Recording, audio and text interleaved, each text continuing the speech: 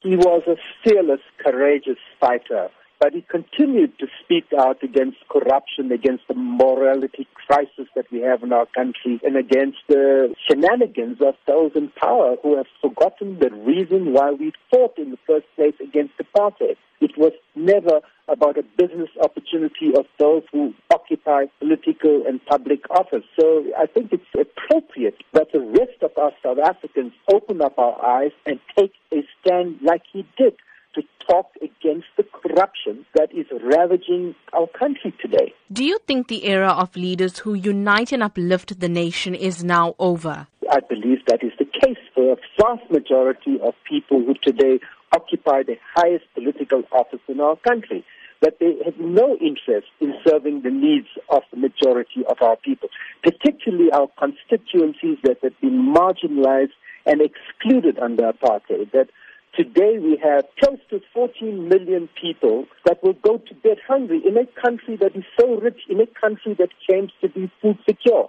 and that a political party is voted into office to perform the duties and accountability and objectives of that constitution. And I think that's what today awakens in me. And we also saw a strong show of support for Finance Minister Pravin Gordhan as well. Absolutely. When the intention of changes is related to whether the finance minister is standing in the way of things that are not ethical and in the interest of our population and citizens, then I think we must raise our voices against it. We need greater transparency. We need reasons why he was recalled with his delegation. We want to avoid the repetition of what happened when the former and very competent finance minister, Nene, was replaced. Sophie Williams-De Bruyn had a strong message for the youth, saying that they should not mourn the death of Ahmed Kathrada, but rather celebrate his life by fighting against struggles that they face today. What role do you see the youth playing in South Africa now?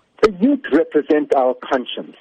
I think the demands they are putting for free, decolonized public education that is high quality is the right demand, because we are facing a context where a vast majority of young people coming out of 12 years of education have not been given adequate quality education, do not have the appropriate skills to find the jobs in a new world, and I think they face a very bleak future. So I think the demands of young people for land, for radical economic transformation, and for accountability on how government uses its public resources, which are coming from taxpayers, are very important. And I think that conversation we should be having in the country today. The Constitution and our democracy cannot just mean the right to vote every 5 years.